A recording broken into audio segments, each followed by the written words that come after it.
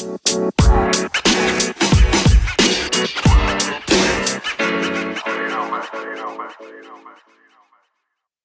up, everybody, and welcome back to another movie review. I'm Chase Lee, and the movie I want to take a look at right now is Da 5 Bloods. Now, this one comes from Netflix. It is directed by Spike Lee, and this one tells the story of 4 African-American vets that battle the forces of man and nature when they return to Vietnam, seeking the remains of their fallen squad leader and gold fortune he helped them hide.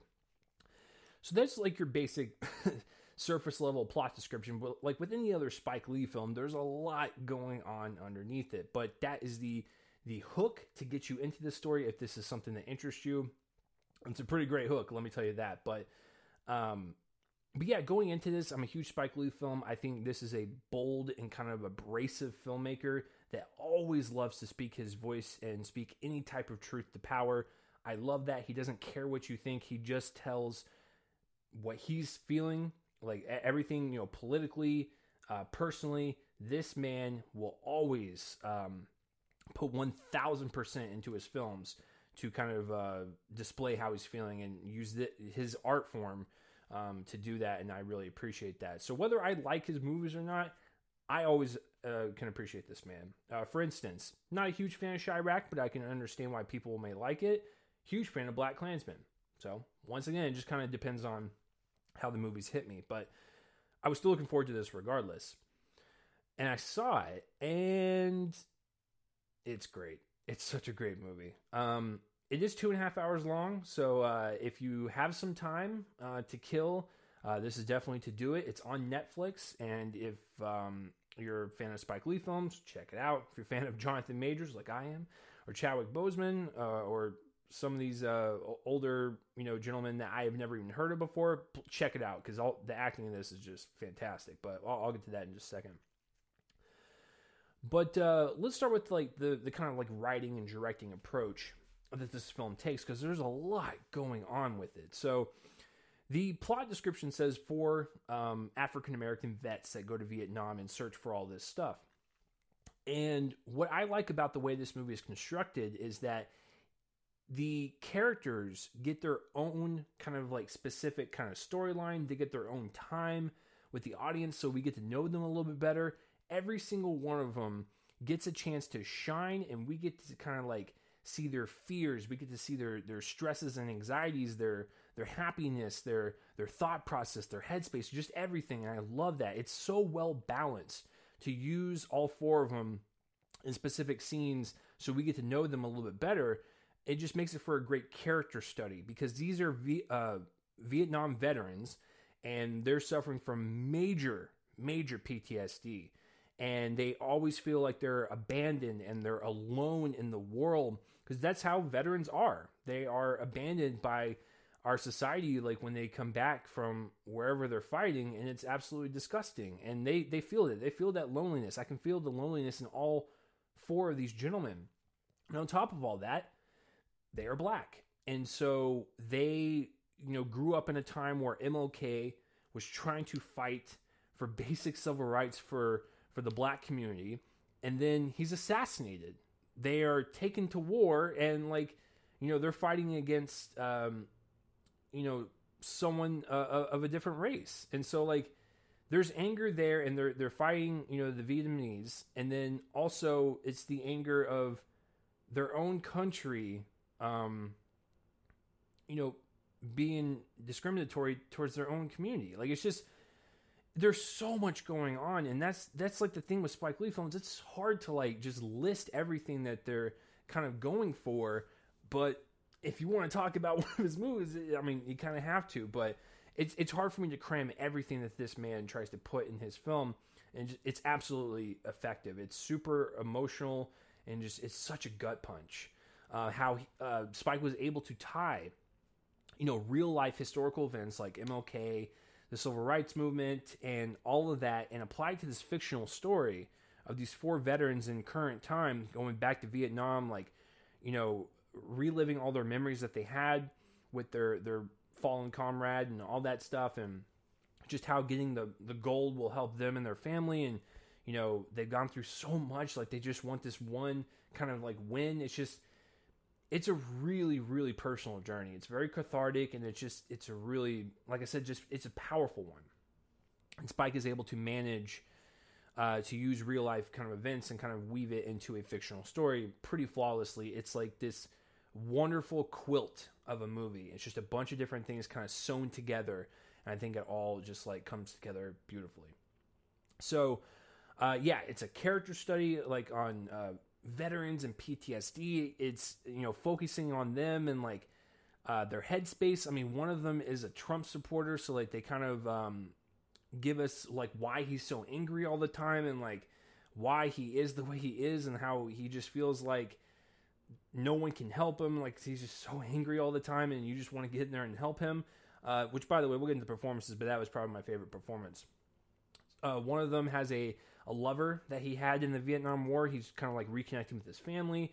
One of them has had so many misfortunes throughout his life post, you know, Vietnam, that he can't grasp anything. Like he just wants this, like I said, this one win, finding the fortune and like their fallen comrade to kind of bring peace to his life. And it's really sad stuff. And all of them are just fighting something internally, something different. And it's also speaking to the larger theme of the whole black community fighting for their freedom and their civil rights during this era. So it's just, once again, I think it's wonderfully told.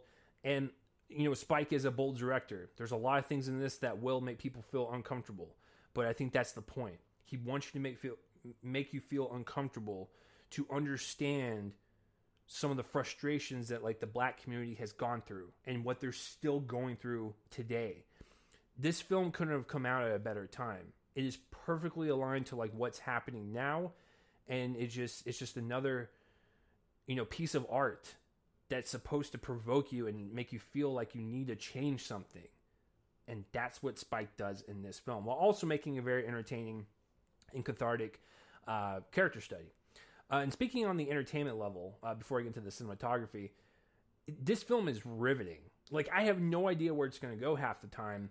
And there's a couple of like 90-degree like plot turns where it just kind of like starts here, goes that way, and you're like, whoa, I didn't even expect that. So it's really kind of exciting filmmaking because it works like on kind of like a suspenseful thriller level as well.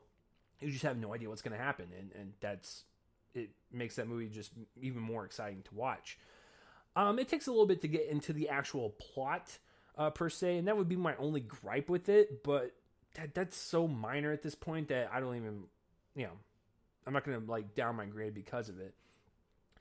The cinematography is gorgeous, and this kind of plays into the showing us the modern version of these gentlemen and the past when they were in the Vietnam War, using the kind of like boxed in aspect ratio, making the film grain just super gritty and feels like this ancient film that we're watching, and it just really kind of adds to the experience and the authenticity, showing them actually fight in Vietnam in the 70s. And then, of course, the modern kind of take on their journey as well. It's beautiful. It shows Vietnam and all of its beauty and its ugliness. It shows it all, and it's really it's beautiful stuff. The performances. Let me tell you something. They're all great. The four gentlemen that we follow, Paul, Otis, Eddie, and Melvin, they, first of all, their friendship and their chemistry is off the charts. I felt like I had been watching Friends for like 40, 50 years, ever since birth. Like these guys had that chemistry there, and they were ribbing on each other, giving each other a hard time. But, you know, at the end of the day, even with some of the political disagreements that they may have, they still loved each other, and I found that to be really, really touching. But every single one of them brought their A game. My favorite one, Delroy Lindo. This guy is a national treasure. I'll tell you that. That was the type of performance that, first of all, if he's up in the running for best supporting at the end of all this, fiasco with the Oscars and stuff, give it to him. He's in the lead right now. He is absolutely the most layered performance, the most layered character. He is the Trump supporter, being portrayed in this, and it's not. Spike is very against Trump. That's very apparent. This is not the type of role that's written the way you think it is. There's more to it than just like, oh, he's a Trump supporter. He's in Vietnam calling out people in a Vietnam bar, saying that they need to go back to their country. There's more than that. And when you watch what this guy's going through mentally, with like the PTSD and everything, it's absolutely heartbreaking. Seeing this man like lose grips on reality, it's a great performance. So, Delroy Lindo, my favorite, and then all the other gentlemen definitely are great as well. I think my second favorite would probably be Clark Peters, who plays Otis. I'll just say he's the one that had the lover in the Vietnam War. I won't say any more about that plot line because there's some surprising stuff there. Once again, touching. And the last shot of him just kind of brings a tear to your eye and just kind of brings a smile to your face. Some of the other characters, Jonathan Majors, always great. This guy blew me away when I saw him in The Last Black Man in San Francisco. But in this one, he brings another tour de force performance. Please, give Jonathan Majors everything. Like, just every project. I want to see him in everything. So, once again, he just kind of proves to the world that he is a force that you cannot stop. Jonathan Majors, you are so great, sir. Let's see. Paul Walter Hauser is in this. He shows up as one of the people they interact with. I won't say what he does either. And this is what I'm saying. There's so many twists and turns. I don't want to spoil it. But he's great. I think Melanie Thierry. She's also great. And then Jasper Paconian. That was 100% wrong. But those three are kind of together in their group, and they're pretty great. And then I'm trying to look for him. Johnny Wynn, I think that's his name. He plays their tour guide. Once again, doesn't really have that many lines or that many scenes with them, but when he's there, he makes a presence. And then everyone else, Chadwick Boseman, he's not in it that much, which is fine given who his character is, but he also makes an impression in the very short amount of time that he has. Everyone, whether it be a major or minor role in this, I think makes an impact in some way, shape, or form that I remember it. Where I'm just like, I remember that scene. I remember what they said. I remember what they were doing. They're all memorable performances, but by far, Delroy Lindo, my favorite. I don't know what else to say about this movie. To add on what I just all said, it's a great film. Check it out. If you're into Spike Lee films, check it out. If you want,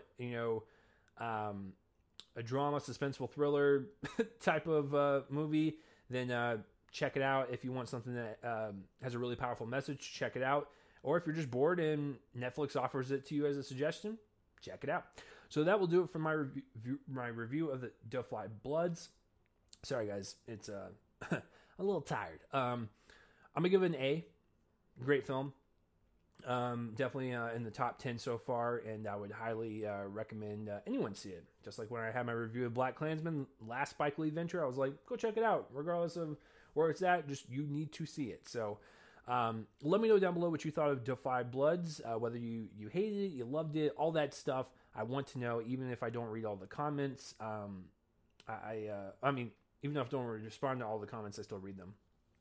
If you're watching this on YouTube, please like the video, subscribe to my YouTube channel so you can get updates on when I do anything review-wise. If you're more of a podcast person, you want this in audio form, you can check out my Real Me and Cole in the Movie podcast feed, and you can get those in audio form if you don't want to see my ugly mug. But that will do it for this review, guys. I'm Chase Lee, and tune in next time for whatever I review next. I will see you guys later.